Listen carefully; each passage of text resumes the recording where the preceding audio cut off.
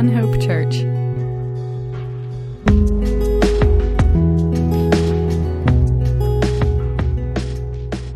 Okay, we're good. Good, Derek? All right. Glad to have each and every one of you here this morning as we continue to work through the book of Matthew. We'll be in chapter 20 this morning. Again, glad each and every one of you are here. And as was already said this morning, where two or more are gathered in His name, He's in the midst. And so Jesus is here, and definitely agree with that prayer. Derek just pray that we would give the Lord all that He is due this morning and always and throughout our lives.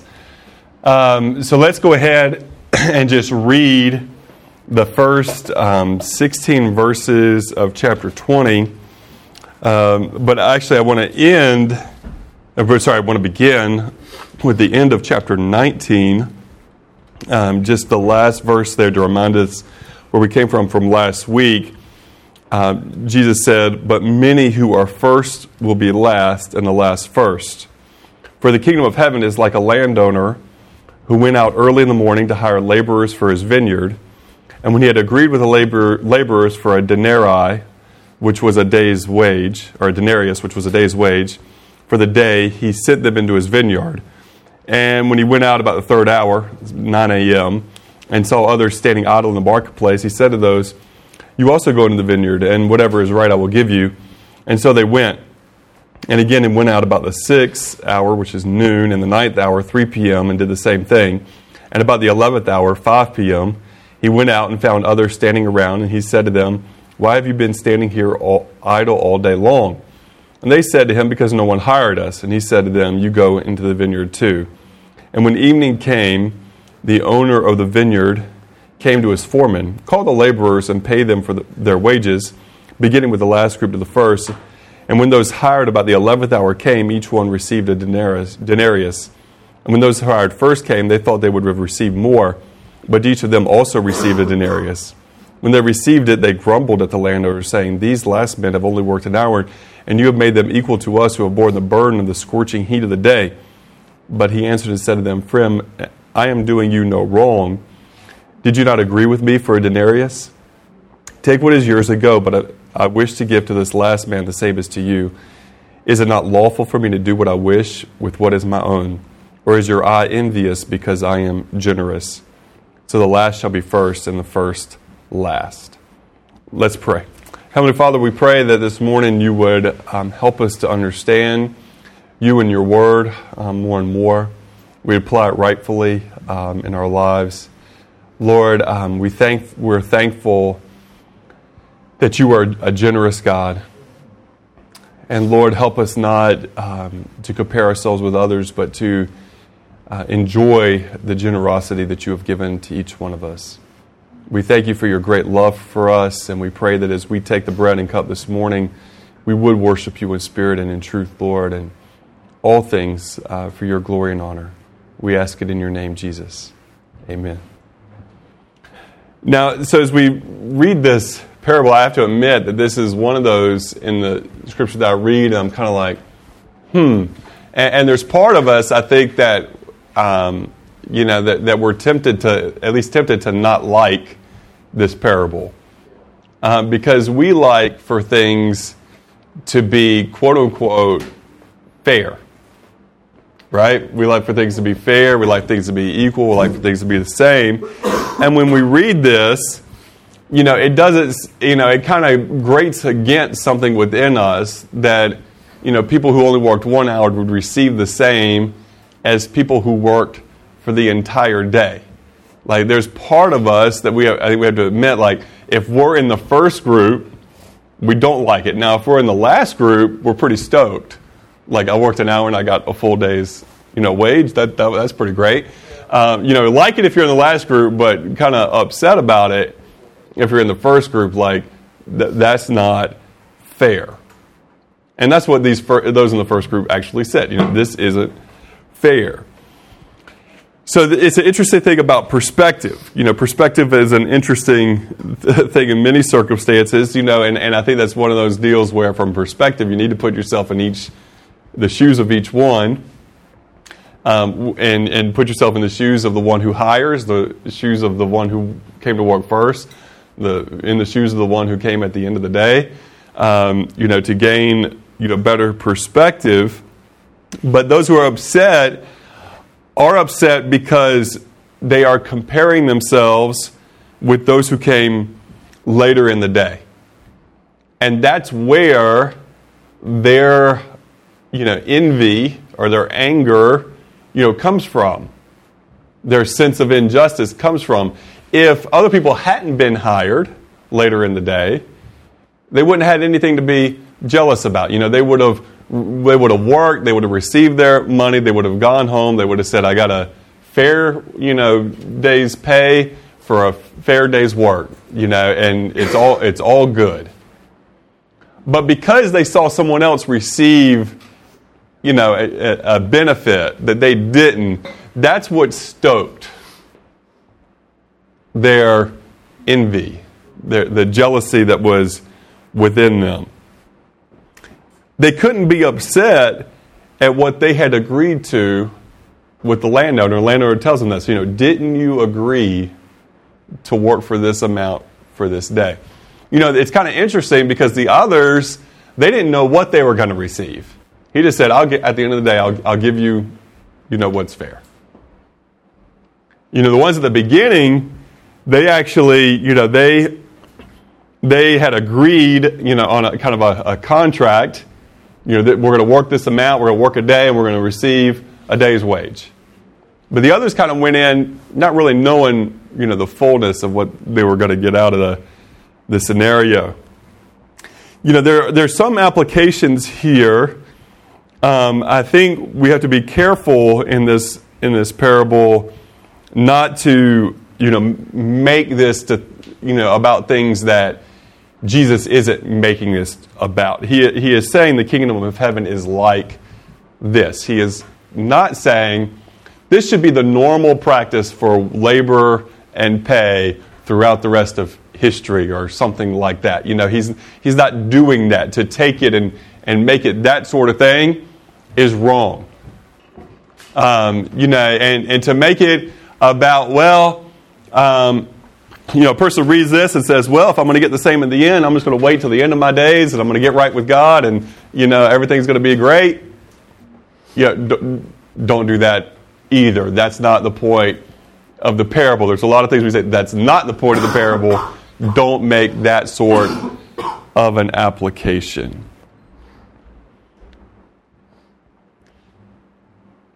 But one of the real keys, I think, to this parable for us in terms of our application is that there's a call here to stop playing the comparison game.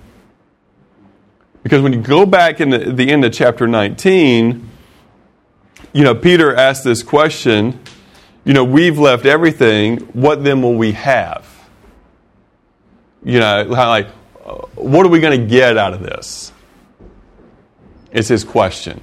And there's with that, and Jesus tells them, well, you're going to have these thrones and judges 12 tribes, they're going to get a great thing. But then he follows that up with this. It's like, don't be so concerned about what you're getting. And don't be so concerned about comparing what you're getting compared to what somebody else is getting.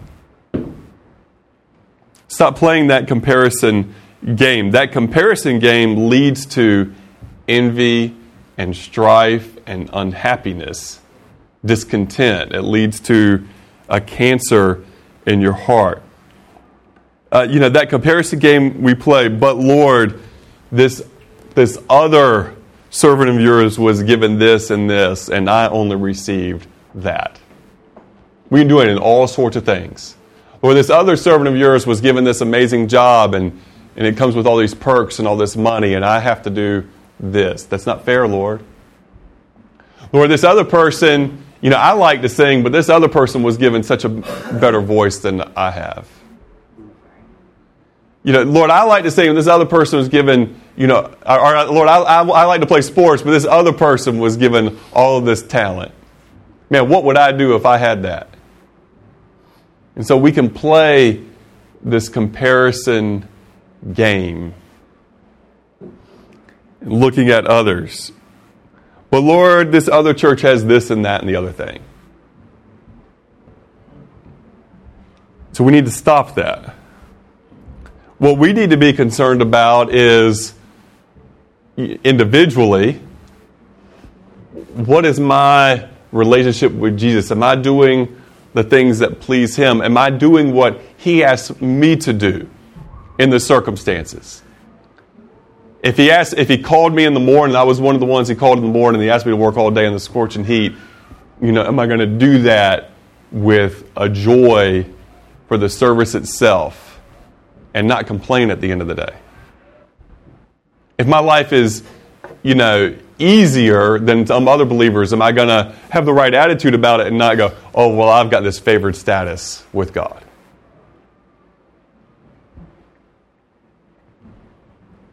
To not play that comparison game because it leads to discontent.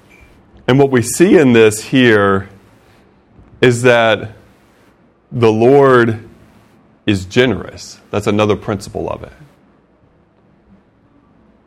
And in a certain sense, they all received in this particular parable, and we don't see this throughout all of what Jesus says.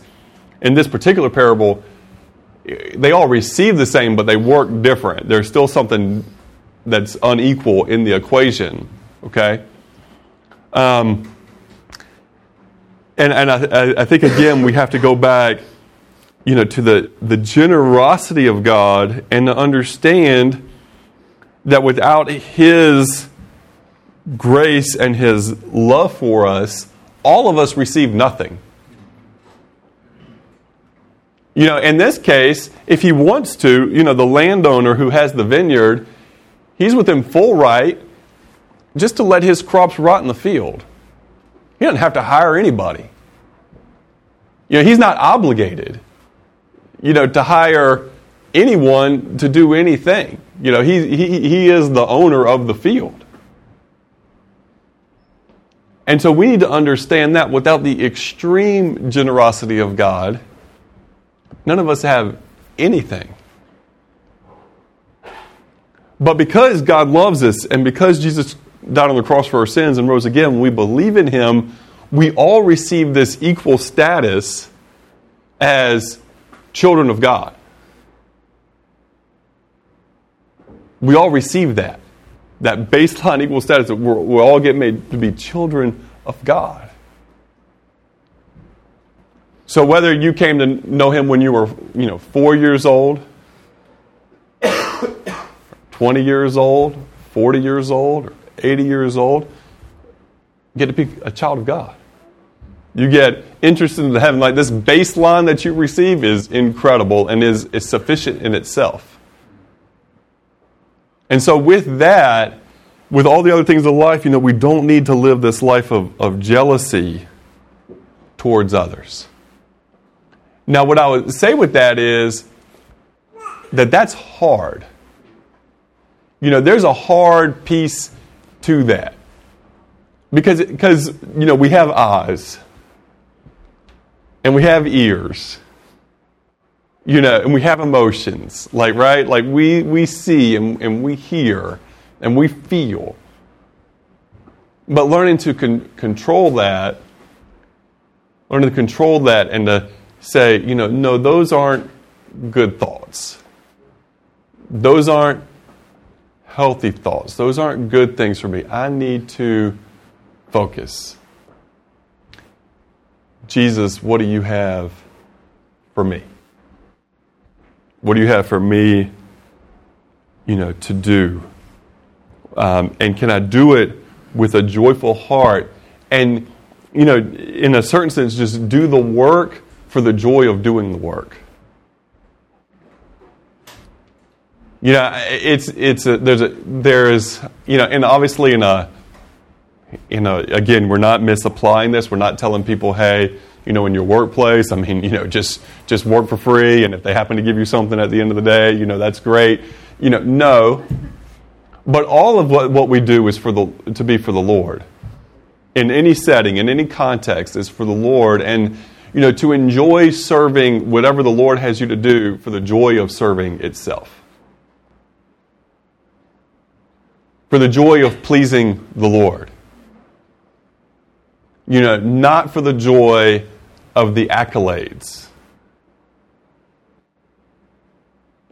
And it's an interesting thing, and we'll talk about this more later as we continue through the book of Matthew, but it seems now like if you ever go to like a Christian conference, and there's speakers, and the introductions. This is so and so, written these books, church this size, or this, that, and the other thing. It's enough. These are this is where they went to school. These are their degrees. These are the accomplishments. To put and the point of that is to put the person on a pedestal, and then what they says has authority because of all that they've done before, as opposed to being just comparing what the person says to the Word of God and is it true or not. Does it help me understand that more? Does it amplify that? Does it encourage me to walk with Jesus? But there's so much of, in this, people want the acclaim and are jealous of the acclaim. And so when they get to that spot, they want the same sort of thing said about them. And it's a real problem. Because, what does Jesus say? And we'll read this coming up here in a couple of chapters.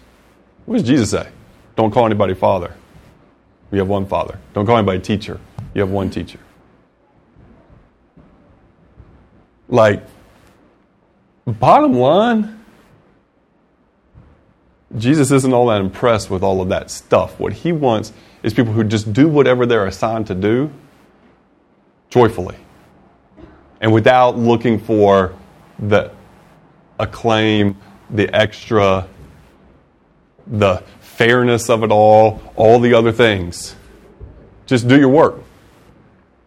Whatever work you've been given, just do your work.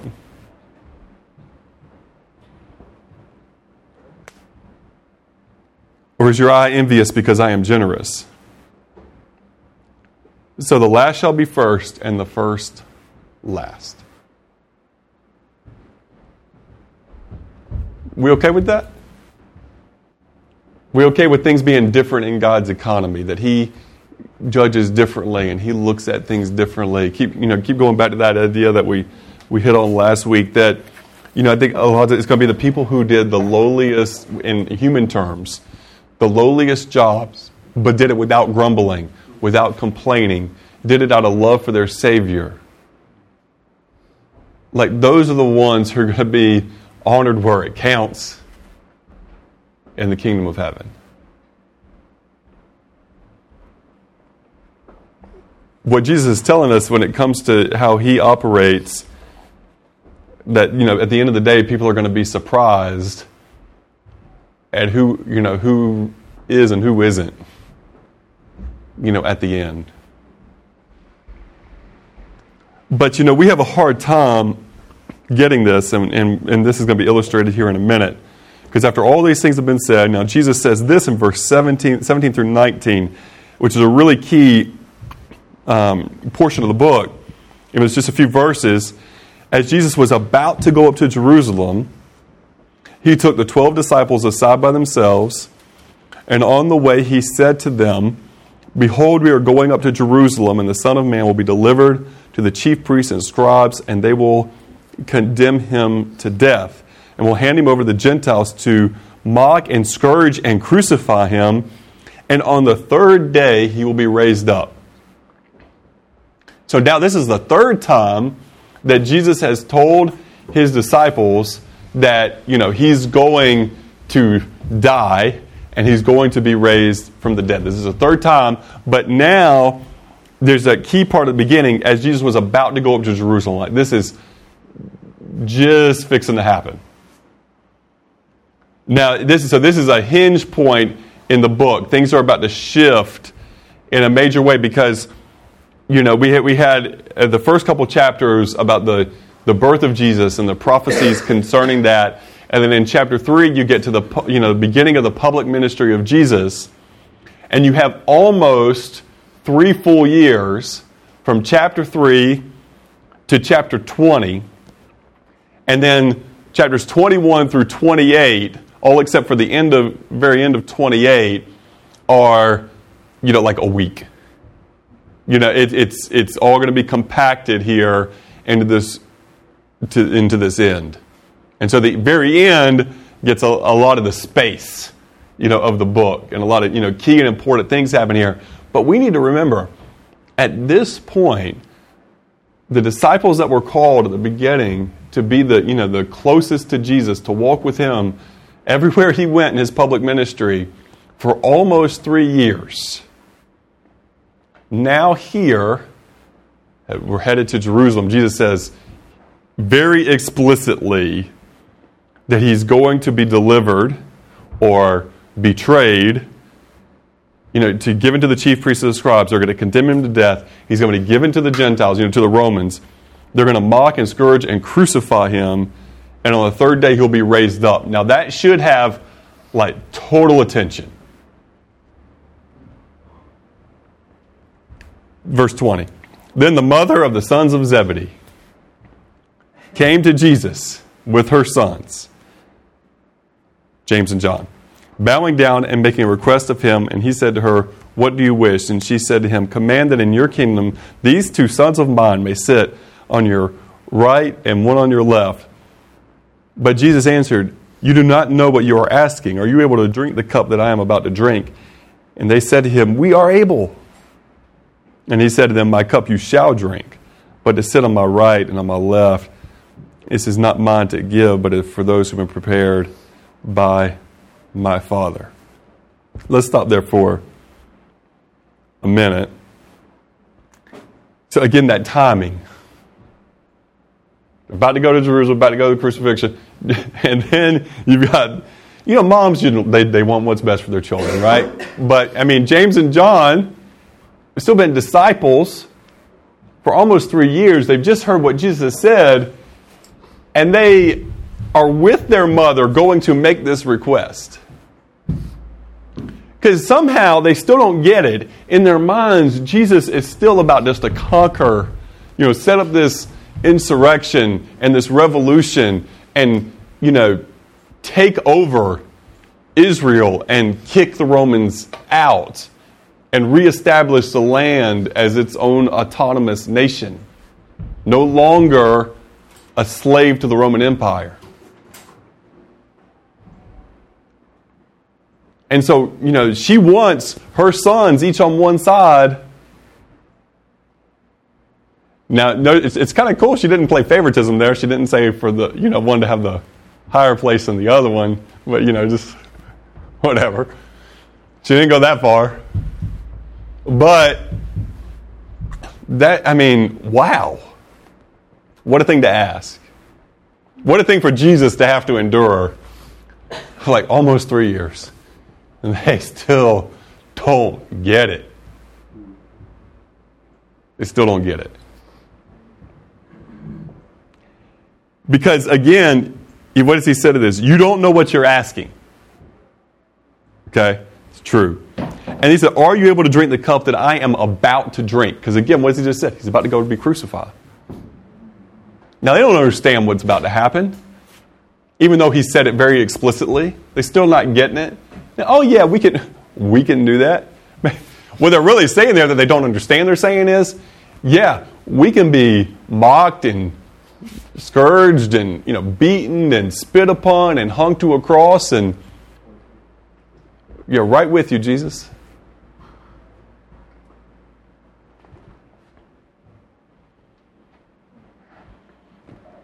They don't understand that the way to the throne is through a cross.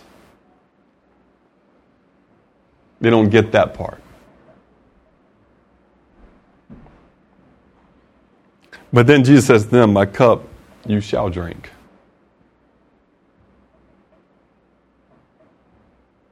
As we're studying the book of Revelation, John, in exile on this very uninhabitable island, island of Patmos.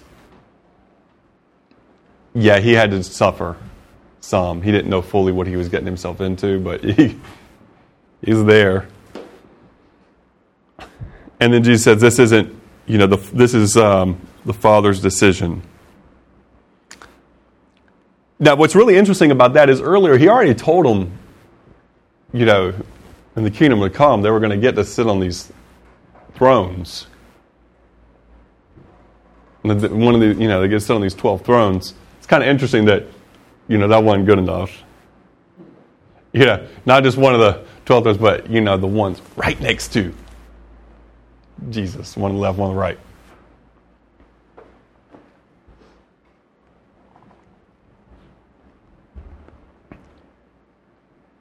And then in verse 24, and hearing this, the 10 became indignant with the two brothers. They are agitated. They are agitated. Now, and it's interesting, their agitation, you have to, I think we can pretty safely say this. Their agitation isn't, hey, you guys don't get it. This is what Jesus is saying. Our position is to serve. We've already been told we're going to get to some of these 12 tribes. It doesn't matter who sits where. Let's just serve Jesus for the joy of serving Jesus. No. You're like, who do you think you are? I am a better disciple than you are. That's what's in their heads. I deserve that award. And one of them might be right. I don't know. But it doesn't matter is the point. But this is in each one of us because each one of us has been at an award ceremony and some award has been given and somebody's name is called and you're like, can't believe that wasn't my name that was just called. Should have got that one. That. Hey, if you've never had that thought where, you're either much less competitive than I am or you're a better person than I am. But one of those. One of those.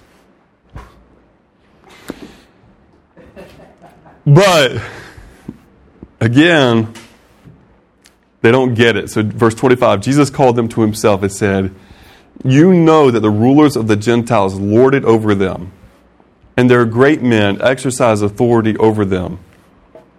It is not this way among you, but whoever wishes to become great among you shall be your servant, and whoever wishes to be first among you shall be your slave, just as the Son of Man did not come to be served, but to serve and to give his life as a ransom for many. Now again, this sounds great. It sounds noble. It sounds awesome. Our spirit agrees with it as right, and our flesh fights against it. Because our flesh wants the positions of power and the acclaim and everything that comes with it. But Jesus is humble. And he came to serve, and he expects his followers to do the same. His economy is utterly different. Listen to how it's so flipped. This is the way among the Gentiles. And his way of saying that is kind of like all who are ungodly. And you can be and many of the Jewish people had this exact same mentality. We see that in the Pharisees and the scribes, the Sadducees. Don't misunderstand what he's saying here. But he has given an example. He's like, you see, how the Roman rulers that you're so upset about oppressing, you see how they operate. You see how they use and abuse their power and their authority. You're not supposed to be this way. Because as this new thing starts, the church, these apostles, the disciples become the apostles, and they have this authority and this, power in the church. They're not supposed to abuse that. But they are supposed to be humble servants, looking to serve everyone else. So Jesus says, whoever wishes to become great among you shall be your servant. To serve. He says the Son of Man, that title of deity that he's used about himself from the book of Daniel that he's used several times here as we've gone through this study. He says the Son of Man did not come to be served, but to serve, to give his life. So this is how its greatness is in the kingdom of God. It's like you serve, and you serve to the point that you're willing to give your life for others. Those who do such, those are the greatest in the kingdom of heaven. Those who serve to the point of giving all, including their lives. And it's like, well, maybe that doesn't sound so great anymore. Because again, God's economy is different. We need to understand it as such. And that's, again, where I go back to that thing, that we have, this paradox always in Christianity or in church communities between what Jesus said and how he expects it to be when it comes to authority, when it comes to responsibility, when it comes to service, when it comes to this whole deal. And yet, a lot of times, when it comes to power and acclaim and these things, it doesn't look any different than how the Gentiles do it. And that's a bad thing. It's a bad thing. And it's hard to get it right because what Jesus is asking us to do really can't be done in the flesh. It can only be done in the Spirit, in the power of the Spirit, and in walking with Jesus day by day in extreme humility. I mean, it's our flesh, my flesh, grates against the teachings of Jesus here. See, this is the issue. Like, we get what Jesus is saying, and theoretically, it sounds awesome. But in practice, and in our hearts, and in our flesh, we much more agree with the disciples who are jockeying for position and arguing about position and who's the greatest and all of that for the purpose, for their own benefit and for the purpose of being served. Like, practically, we're much closer to them a lot of the times than we are to Jesus and what he expects of us. Like, we say, that sounds great, theoretically. But when the rubber meets the road, when, all of it plays out, does the heart still not want its fame?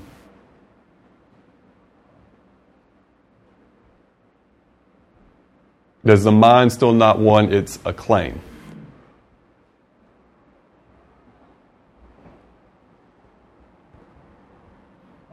You get more joy out of serving or of being served.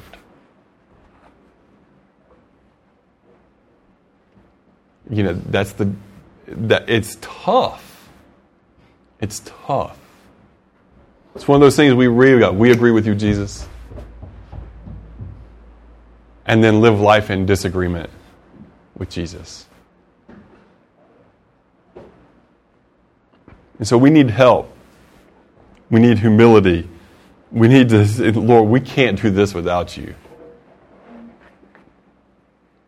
And this is the thing, when Jesus gives that, that parable of, he's the vine, we're the branches. Like, he's the source, right?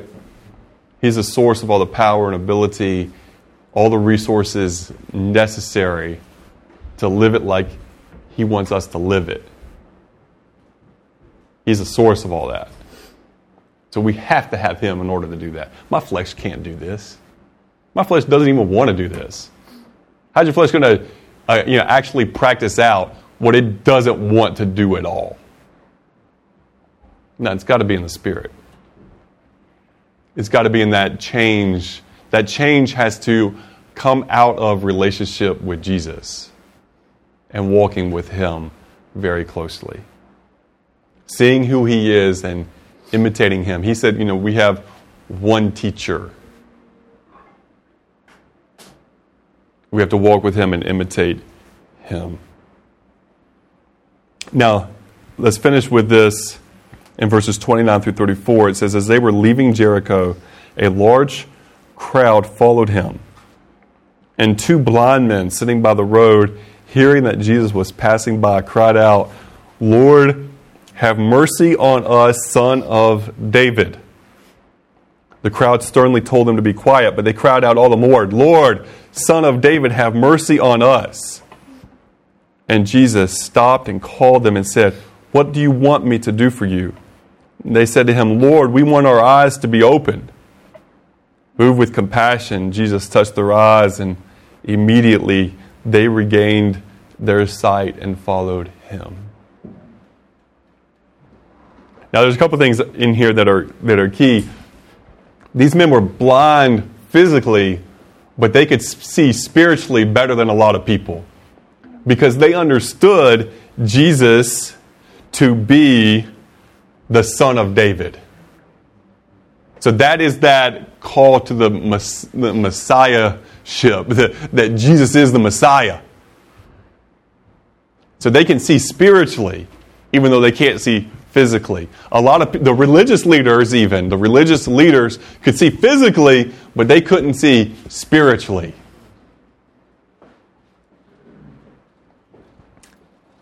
And those who were, I don't know how long they were blind, but if they were blind from being really young, then obviously that would affect education. That would affect opportunities, for work. Usually people that in this time that were blind, had to, if they didn't have the support of family to take care of all their needs, they would have to beg. But they got the most important thing in the universe right. They saw clearly the most important thing in the universe. Jesus is the Messiah. Jesus is the promised one. Jesus is all who he says he is. And they begged him to have mercy on them. And, they asked for that practical need. And there's certainly nothing wrong when you have a practical need like that to ask Jesus for it. He said, Lord, we want our eyes to be open. It says that Jesus was moved with compassion for them. Again, we see the compassion of our Savior and King, and he touched their eyes. Immediately they regained their sight and followed him. They followed him on up to Jerusalem. I'm confident with those eyes that were then opened, they witnessed the public trial, the public parts of the trial of Jesus. They witnessed him go to the cross and be crucified on their behalf. And that's one of those things where, there were many in the crowds who, saw what Jesus did, who turned their backs on him, that, were among those who shouted, crucify him. But, we can be assured, I believe, that, when we know the disciples, the women who followed Jesus, I think these 2 blind men would be in that category who watched with dismay and horror at what they saw.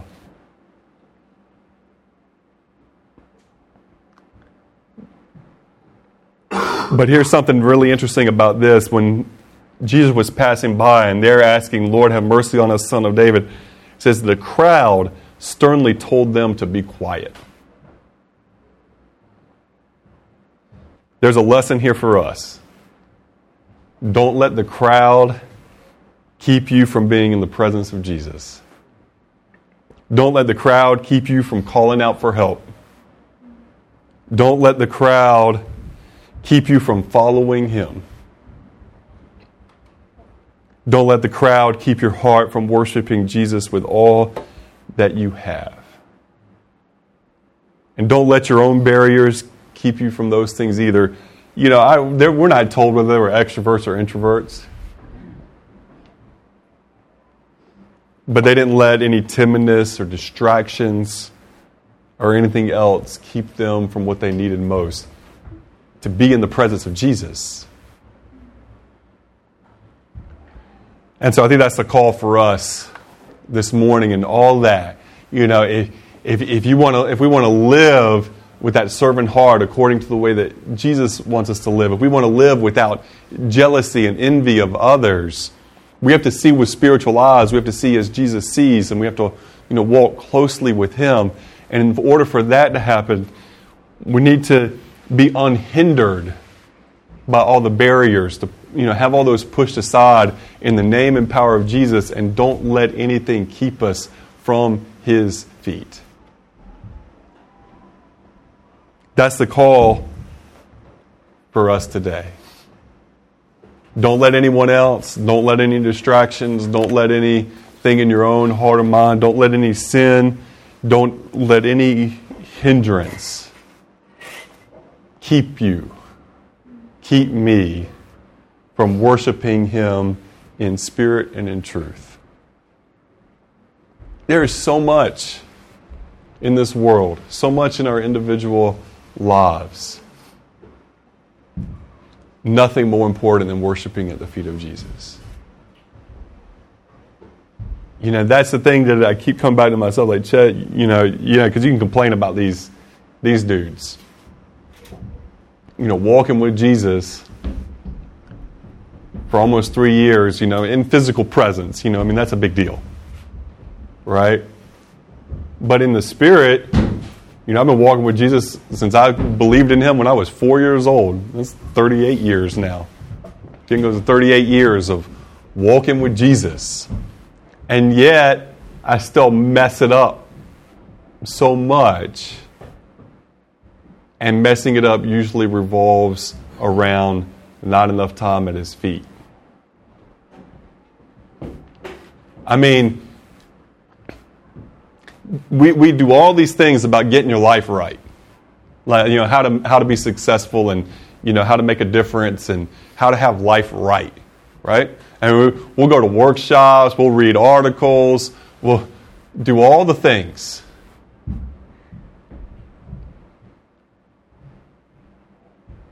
But man, the life that is spent, the person who spends time, the life that spends time at the feet of Jesus every day, doesn't mess it up. It's like, that's the one foolproof thing you can do not to mess up your own life. And you can't control what everybody else around you does. But the one foolproof thing that you can do to have your right life and not miss out on the will of God and do what He's called you to do, is just spend time at His feet every day. Spend time at the feet of Jesus every day. Your life's going to be what Jesus wants it to be. And it's that simplistic. Yet in practice, it's really hard because there are 1,000 other things that says, I'm needed now. You don't have time because this work thing now, this family thing now, this entertainment thing now, this little hobby now, this other thing you got now, this volunteer work now, this everything now. Everything is now, now, now, now. This person just texted you now. Phone's ringing now. Emails coming in now. But if we don't learn,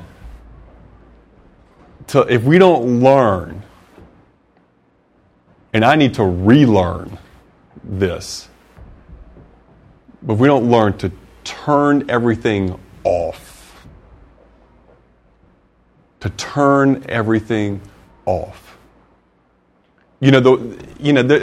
love our phones. The Bible app on our phones, that's great. But the problem with having your quiet time with your Bible app, have you turned off all text messages and emails and phone that nothing can enter in there? I don't really even know how to do that. I'm tech savvy as some people. But it's basically like I'm going into an environment where I'm inviting distraction. It's like just the printed, take the printed word and time, set a timer, and nothing interrupts this time, this space, find it wherever it is. We need to do that. And if we do that, we won't mess it up. If we don't do that, we're probably already messing it up. That's just the bottom line to it all. We got to have the discipline to turn everything off in order to turn on that line of communication with Jesus. Let's pray. Help us, Lord, to be like these blind men who saw so well spiritually, to not let anything, any others, to not let the crowd, to not let all the distractions get in the way of what they needed most. Jesus, to be at your feet. Help us to carve out each day, to carve out that time and space to be at your feet. Lord, forgive me and help me to do that more consistently. Lord, help us to put away the distractions so we can see as you see, so we can be the servants you've called us to be, so that we can stop living lives of envy and jealousy and comparison. And Lord, just live the life that you've given to us for your glory and for your honor and service to this world that you love so much, Jesus, you went to the cross for. We pray that we would be so privileged to see more and more pass from death into life. Thank you for each conversation that was had this week by people in our church family with those who don't know you yet, encouraging them to know you. Lord, bless those conversations, please, and bring fruit for those. Please provide more opportunities this week and give us the courage and boldness and strength to take them for your glory and honor and for the good of those people. Help us to love you. In your name, Jesus, we ask it.